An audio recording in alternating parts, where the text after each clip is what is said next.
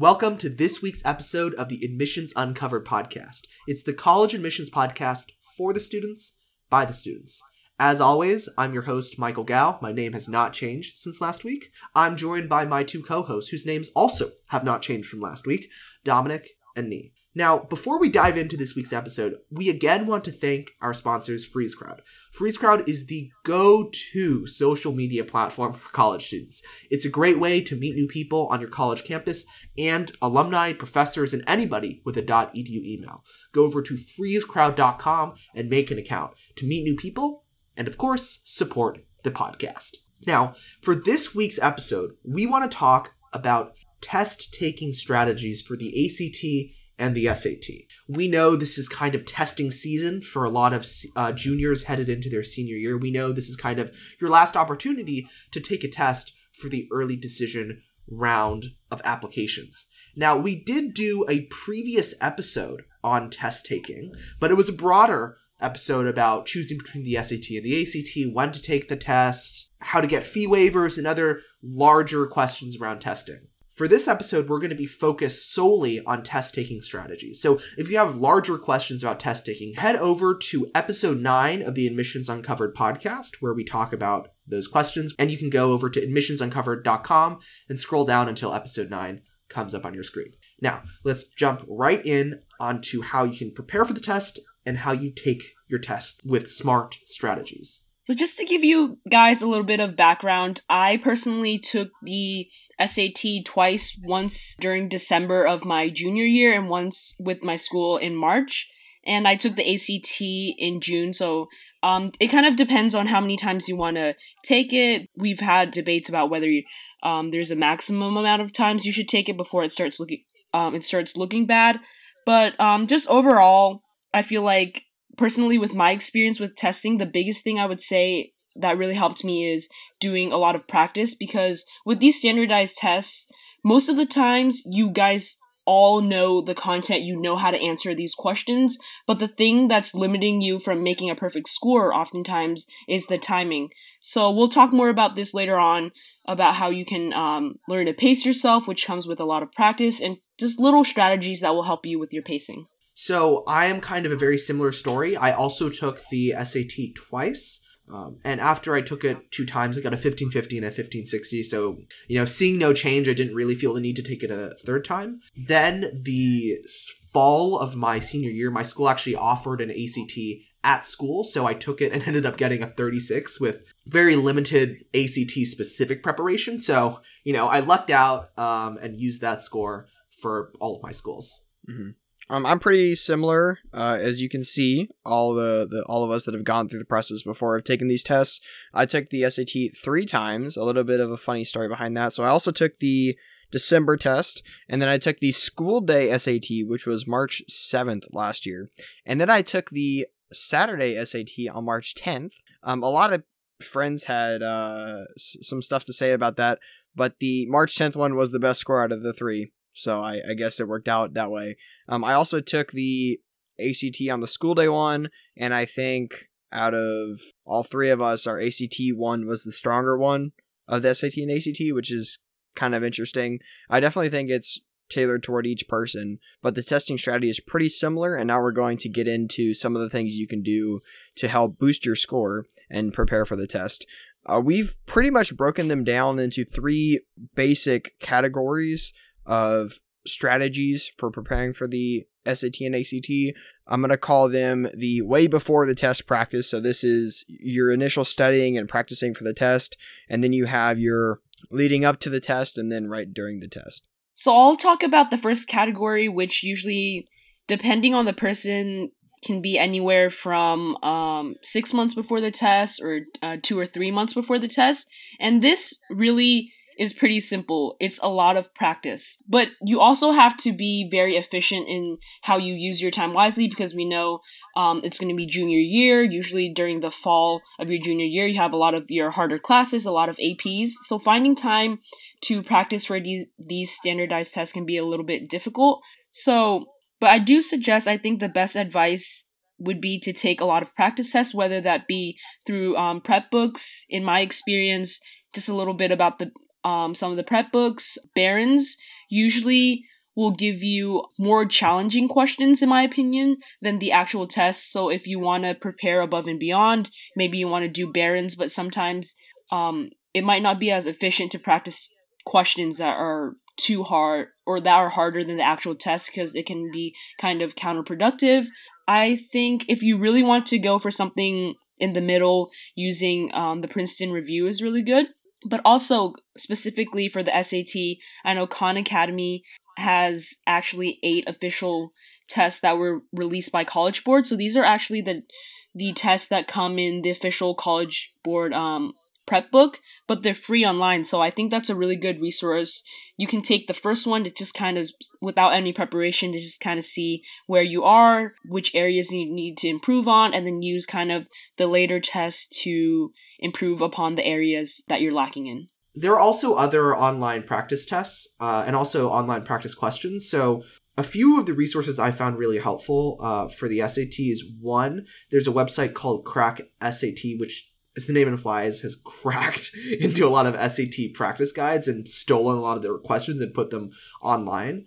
So slightly illegal, but it's okay. What I really love about them is that they've split up all the practice passages into small sections, so that instead of having to do an entire hour-long reading section, you can instead just do one passage and quickly do practice for the day. There's also a corresponding website for the ACT called Crack ACT that does the same thing. Another great online resource is the SAT question of the day. It's an iPhone app and an Android app, which gives you a question every single day. It pops up with a notification. It's super quick, super easy, and make sure that you have really easy but consistent practice. If you don't want to download an app, I think they also posted on their Instagram page, so follow the College Board on Instagram. Instead of preparing on your own, you can have another person help you, or an accountability system behind it. There's a couple ways to do this. One of them would be an in-person course-based prep thing, like a KD Prep or any of the local test prep companies. You also have online courses, which basically do the same thing, but it's offered cheaper because there's no in-person thing.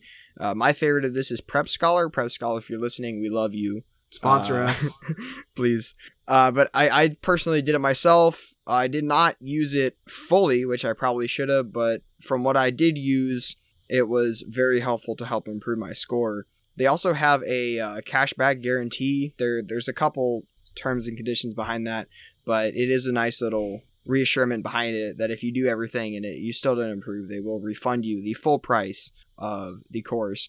Additionally, you can hire personal tutors, which, while the most costly of the three, I think will probably give you the best instruction. So it all comes down to where on the spectrum of cost you want to fall, as well as individual instruction. Yeah, so I do that one-on-one tutoring both in person here in New York City for the rest of the semester, back in Dallas over the summer, as well as through Skype and online tutoring. And the one thing I've noticed with online tutoring as an advantage over things like big classroom-style prep courses is that with personal tutoring, you have a tutor who's not just going to feed you strategies, but instead is going to be able to customize strategies for you. So, for me, I always do share, what I've done. But if it doesn't work for the student, we can work together to customize a method that works for them. You're just not going to have that when you have, a 20, 30 kid classroom like you would maybe at an in-person prep center. And Michael, you did KD, right? Yeah, I did do KD. Can you tell us a bit about your experience with that? Yeah, so KD is one of the, test prep centers in Dallas, Texas, mostly suburban Dallas. It's, one of the biggest names in the space in our area. And what I noticed about them is that, this is the most honest feedback you're going to get, is that they are very, very systematic. They have strategies for every single little thing. And sometimes it just is not necessary. So, for example, part of their method is that you have to do vocabulary for 2 hours every week. Well, that is not something that is necessary for the new SAT because of the way it has changed the vocabulary to be tied down to the Common Core Level 2 standards, which are just vocab words that we use in day-to-day conversation. But they still have it, and it's part of their method, and they really encourage their kids to do it even if it isn't necessary. And so my issue with them is because there's so much fluff, they force a lot of the kids to do things they don't need to do. And there's no way to customize it just because you're one kid in a million. That's the reason why I think one-on-one prep is much more helpful. So if you're interested on doing some one-on-one tutoring with, you can head over to GowAdmissions.com, learn more about my strategies, my methods. You can see a practice. You can see a sample lesson that I've done with a student. You can see some reviews on there. And if you're interested, you can contact me at the contact form over there. So that's GowAdmissions.com. So now that we've talked about the things that you can do kind of a few months before the test, when you're getting to, let's say, a month before the test or 2 weeks before the test, I think this is really the time that you need to start doing at least, well, in my opinion, what I did was I split up one test between 2 days. So like either doing reading on Monday and then doing the math section on Tuesday if it's for the SAT, because I think what was really useful and helpful about doing that is you kind of get into the mentality and the routine of doing these questions. It's really common sense. If you do a lot of problems multiple times, and you just naturally you should get better at it and get better with your pacing. So I think if for the past few months you've kind of like been only doing it on the weekends, here and there, a few questions here and there, 1 or 2 weeks before the test is definitely the time where you should sit down after you finish your homework during the night and really just do big chunks of a test at once, because this is really the time that you can work on your pacing, get these little tips and strategies here and there so that you'll be prepared for test day. Yeah, and so in my experience working with students, I found that when students try to cram in practice on one day of the week and cram it into this giant marathon-long session on Saturday where they do like 5 practice tests in one day, review them all in one day, and for the rest of the week don't think about the SAT, it never works, because in your marathon session you get tired, your brain stops functioning, you're no longer imitating the test environment, and it's just a disaster. So instead, you should really be spreading out that practice throughout the week. So, what Need did, doing stuff throughout the week, what I recommend my students do, which is create a schedule for themselves for the days that they have more time and doing at least one passage or one set of maybe 10 math questions every single night. The other way to help force you to maintain consistent practice is one thing that I mentioned earlier, which is the daily SAT question of the day app, which, I think is great for anybody.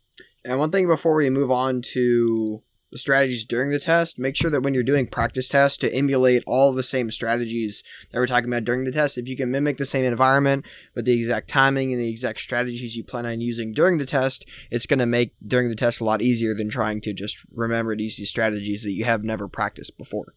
Definitely. So now let's talk through what we want to do during the test. So here we want to talk about strategies you can do to make the right answer, strategies that can help you out if you're not really sure how to approach a question, how you start a question, those types of things. So as I mentioned, like at the beginning of this episode, it's really important that you have good timing and making sure that you have the right pacing for each section. So we're just going to kind of go through each section, reading and math for the SAT, and like reading, writing, math, and science for the ACT, because there are little tips here and there that we've gotten from our own experience taking these tests ourselves that really have, in my opinion, have helped us work on our timing. So I'm going to start off with reading. So it depends on what kind of reader you are. Some people read faster than others and just says naturally that way. In my case, I was kind of a slow reader. I didn't get a chance to, I guess, read as much as I would like. So it was really the biggest focus for me as I was practicing for the test to focus on reading. So what I found to be helpful, at first I would always read the entire passage all the way through, then kind of go to the questions and go back and look at stuff in more depth. But in my case, I think it actually was helpful to kind of skim over the passage, maybe read the first few sentences and the last sentence of each paragraph, and then go to the questions, because some of these questions, they'll ask about specific lines. So some people have said they found it useful to go to those questions and do those questions first, because you can just go to that line and base your answer off of that line and not have to spend the entire time reading the passage. Or you could read the question first, then go back to the passage and just kind of do it like that. And I think in the end, if you do bits and pieces, you'll kind of get a gist of what the passage is. So that's just something that kind of helped me get a higher score in the reading section. Yeah, one great thing about practice is that you can implement multiple different strategies over time to see which one is best for you. Personally, my favorite way to approach reading was to just read the passage all the way through and then go and do the questions and then look back to the passage when I needed to answer the questions.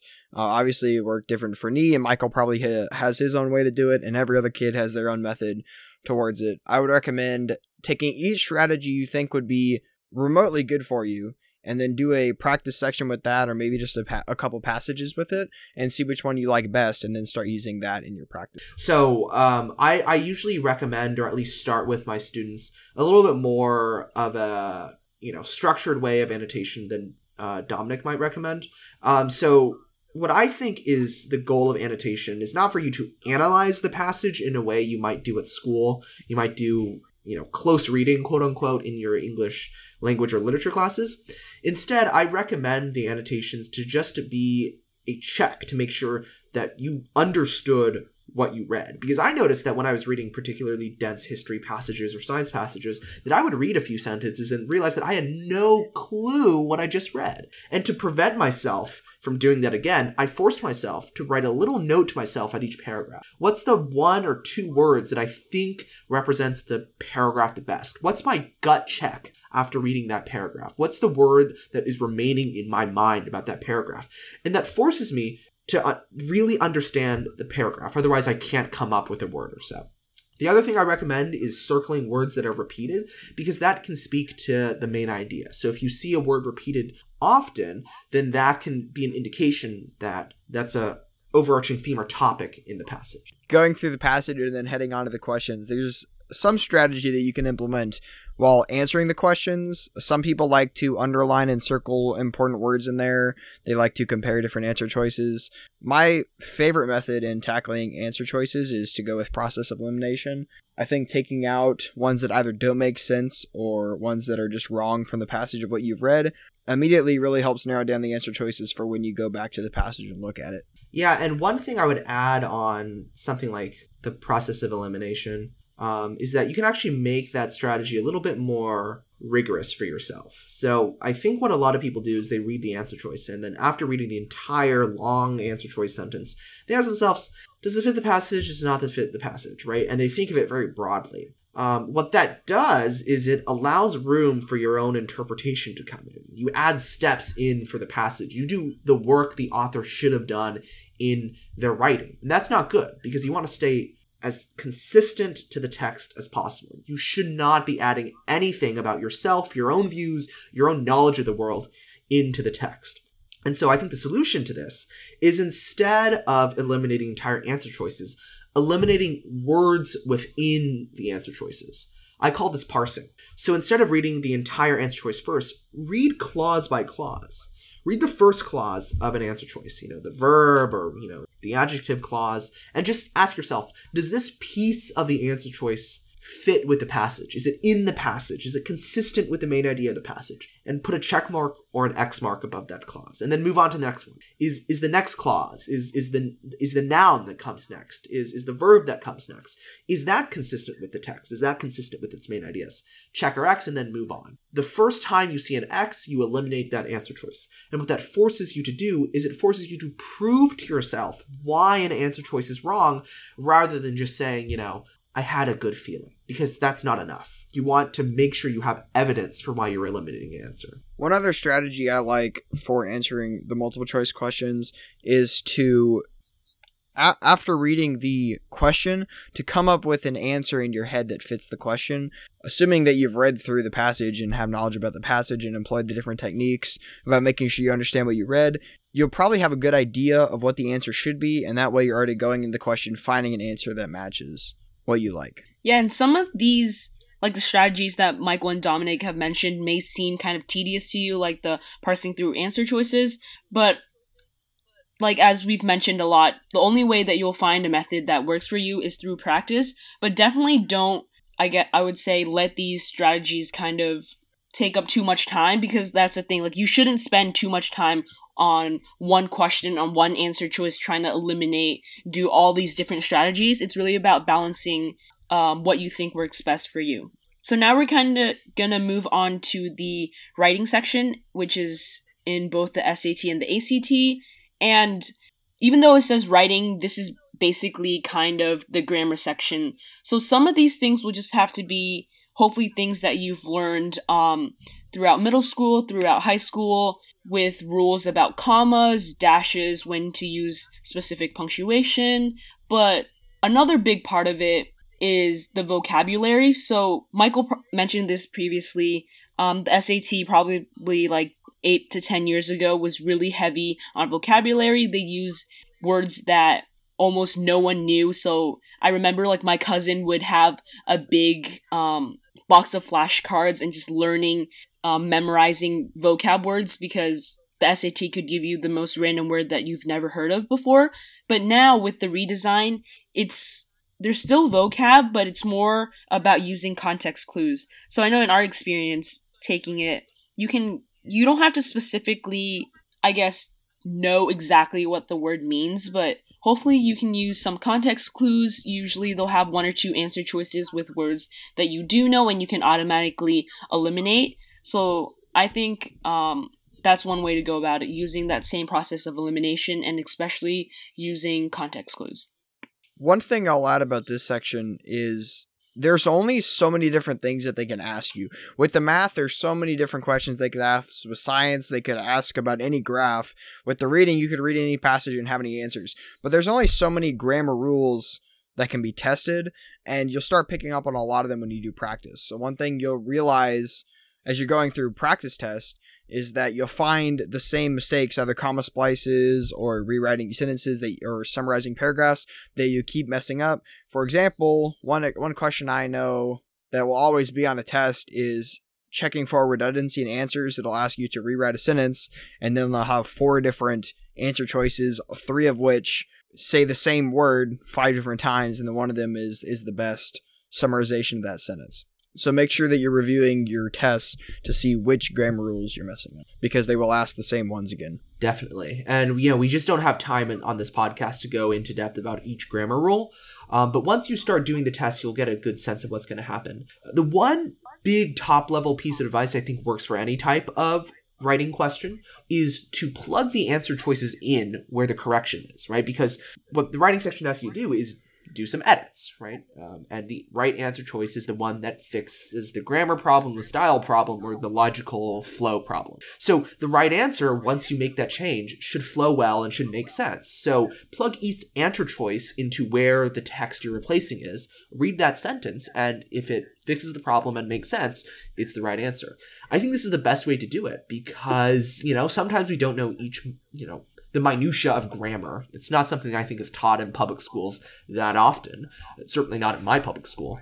So we do really have to rely on our own gut sense of it. And one way to do that is just by reading it out loud to yourself in your head. If it sounds right, probably is right. The only exception I would make to that is commas, because we tend to add more commas in than we need to, and that's a product of poor elementary school teachers telling us to add a comma wherever there's a pause. That is incorrect. We pause frequently for rhetorical effect, where we do not need a comma.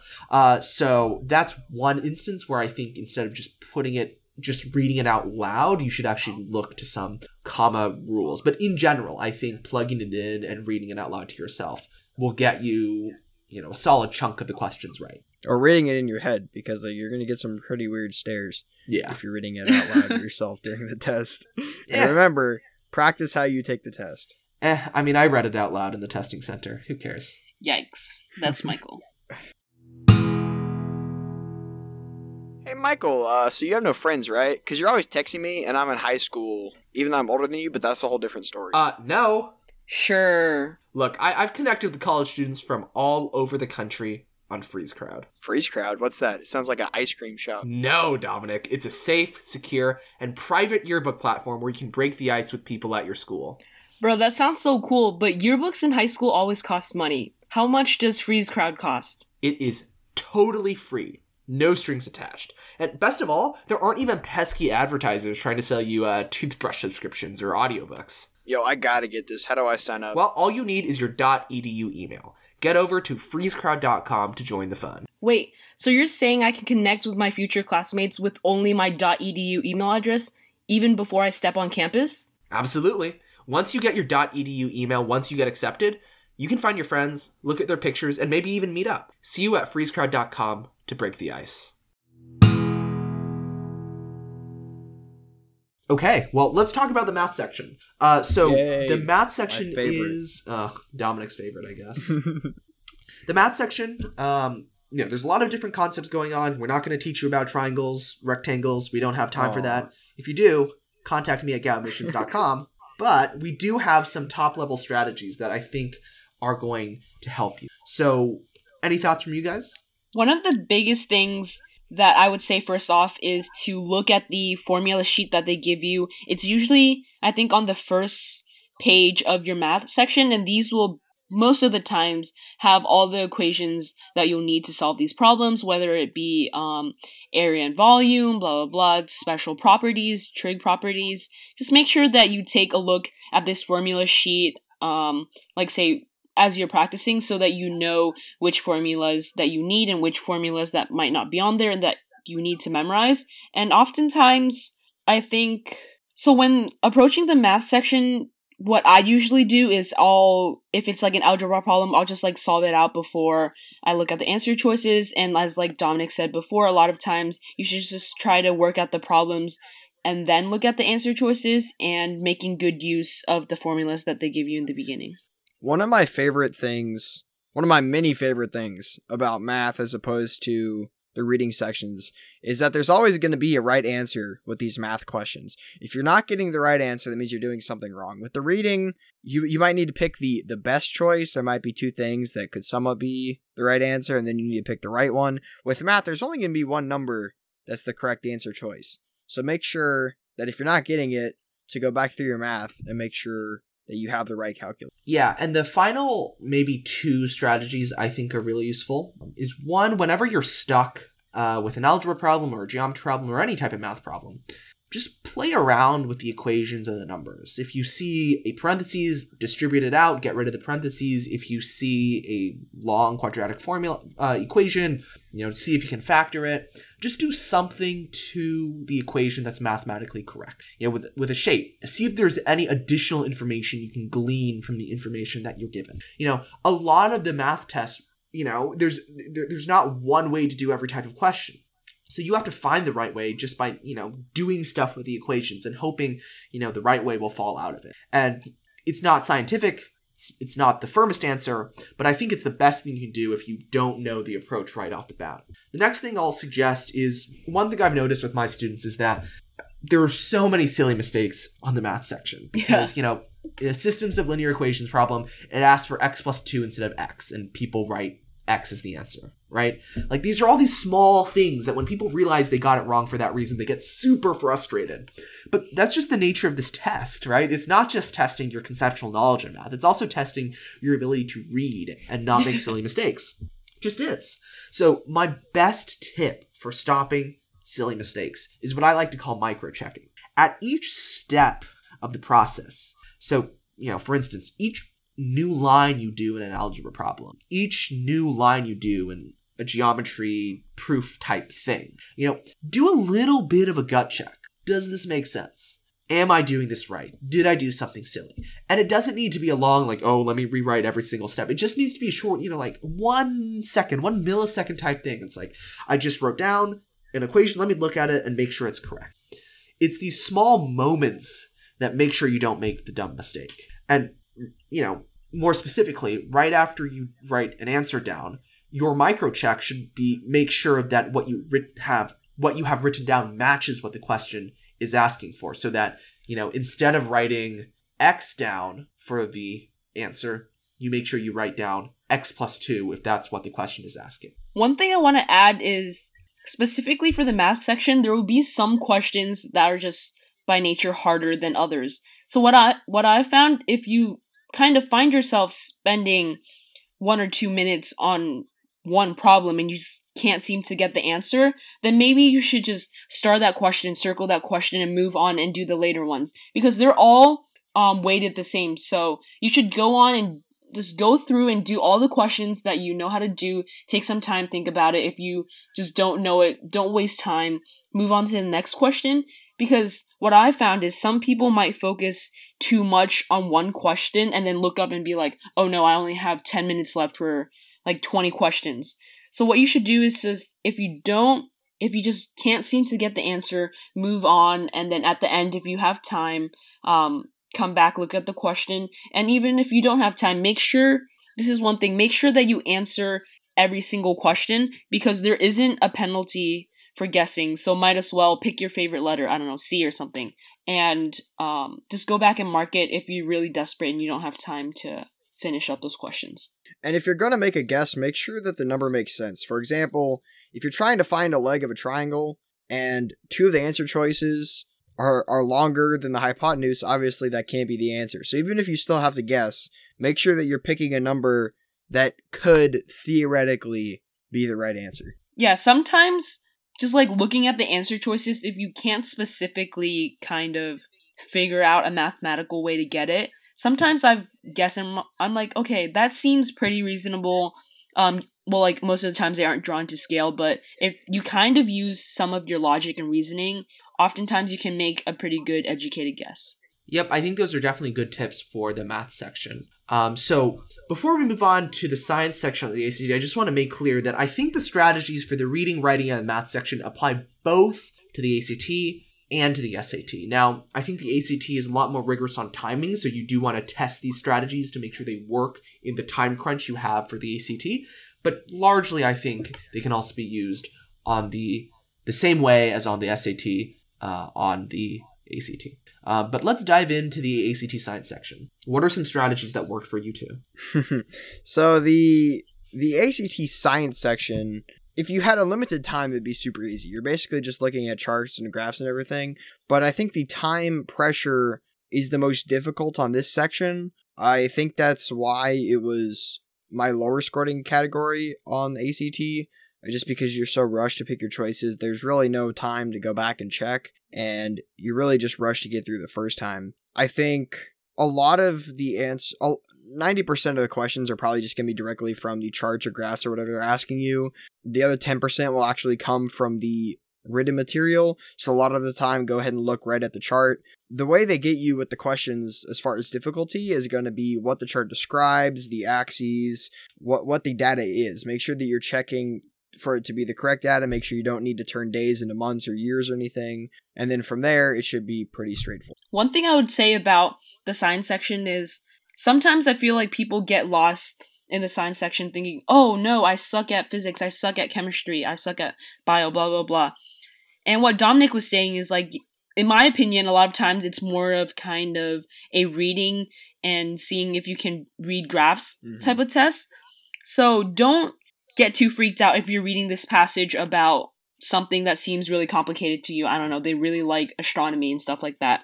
A lot of times you can just go to the questions and it would be like, look at figure blah blah blah, and all you have to do is like know how to read a graph.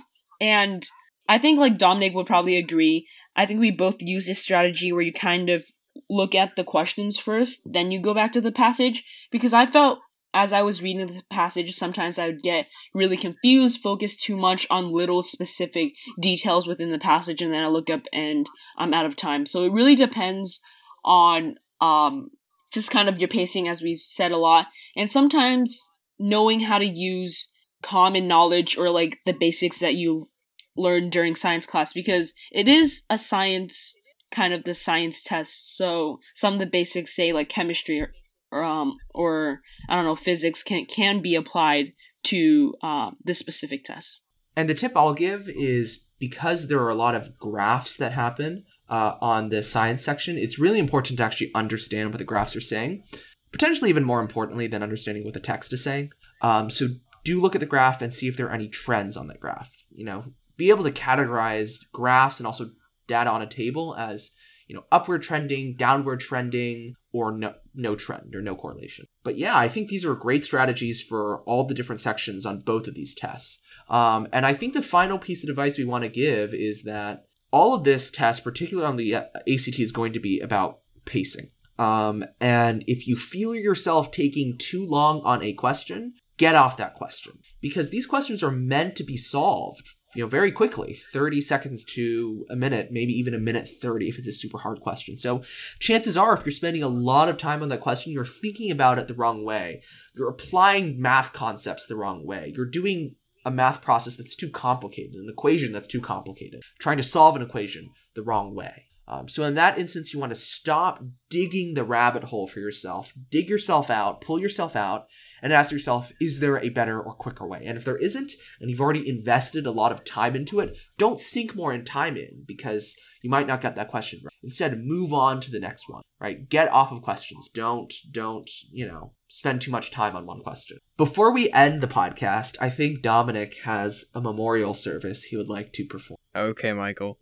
Well, I just want to say, we talked about it before as far as it was in the What Do We Do Now episode 30. Michael, what episode number is this? I don't know. 30. It's the 30 ... Alright, whatever. We've talked about it before in our Netflix recommendations in a previous episode. Nee and I proclaimed our love for Hawaii Five-0. Michael, just uncultured swine, did not appreciate the lovely show. I've never watched it, but I don't think I'd like cop shows. I love cop shows. I do have to say, it was taken off of Netflix this morning. Today is February 24th, 2019. I will now have to find an alternative streaming service. Poor Dominic. To watch. We had to hear a story about him getting some breakfast and not. I have my breakfast. So sad. I have my noise-canceling headphones on. I'm literally crying right now. Where are the tissues? I'm just going to watch my show, have my breakfast. It's going to be a beautiful Sunday morning. I go on there, and it's just not there. It was so sad. Goodness. Dominic. I almost cried. What will you do? I am so sad for you. You can watch Law and Order, SVU. Very good. Or you could expand your repertoire with The Crown from Netflix. Wait, is Hawaii Five-0 on Prime? Maybe. I don't know, maybe. But if it got taken off, they're probably gonna. I don't know why they took it off. Not enough Dominics in the world. Anyway, Michael, give us an outro. All right, let's give this a moment of silence. All right, well, thank you so much for tuning into this week's episode about test-taking strategies.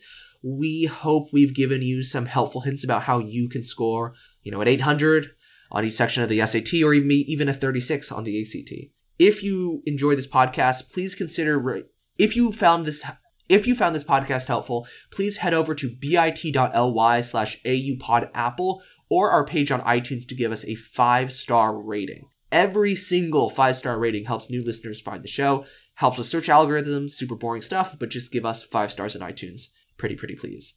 Finally, we'd like to thank our friends over at Freeze Crowd. They made this podcast possible by sponsoring it, so head over to freezecrowd.com to join college kids across the country, alumni from across the country, professors from across country on one of the best online yearbook platforms. They're on the best online yearbook platform there is. That's freezecrowd.com. Thanks so much for listening to the show, and we will see you next week. Okay, everybody on mono, by the way. I don't want you to get mono. I want you to be on mono. I am. He is on the mono. Okay, good. Mono. Y'all don't have mono, right? Because that'd be bad. How do people feel about you saying y'all at Columbia? People point that out, and I usually don't notice it because I'm just so Texan, I guess.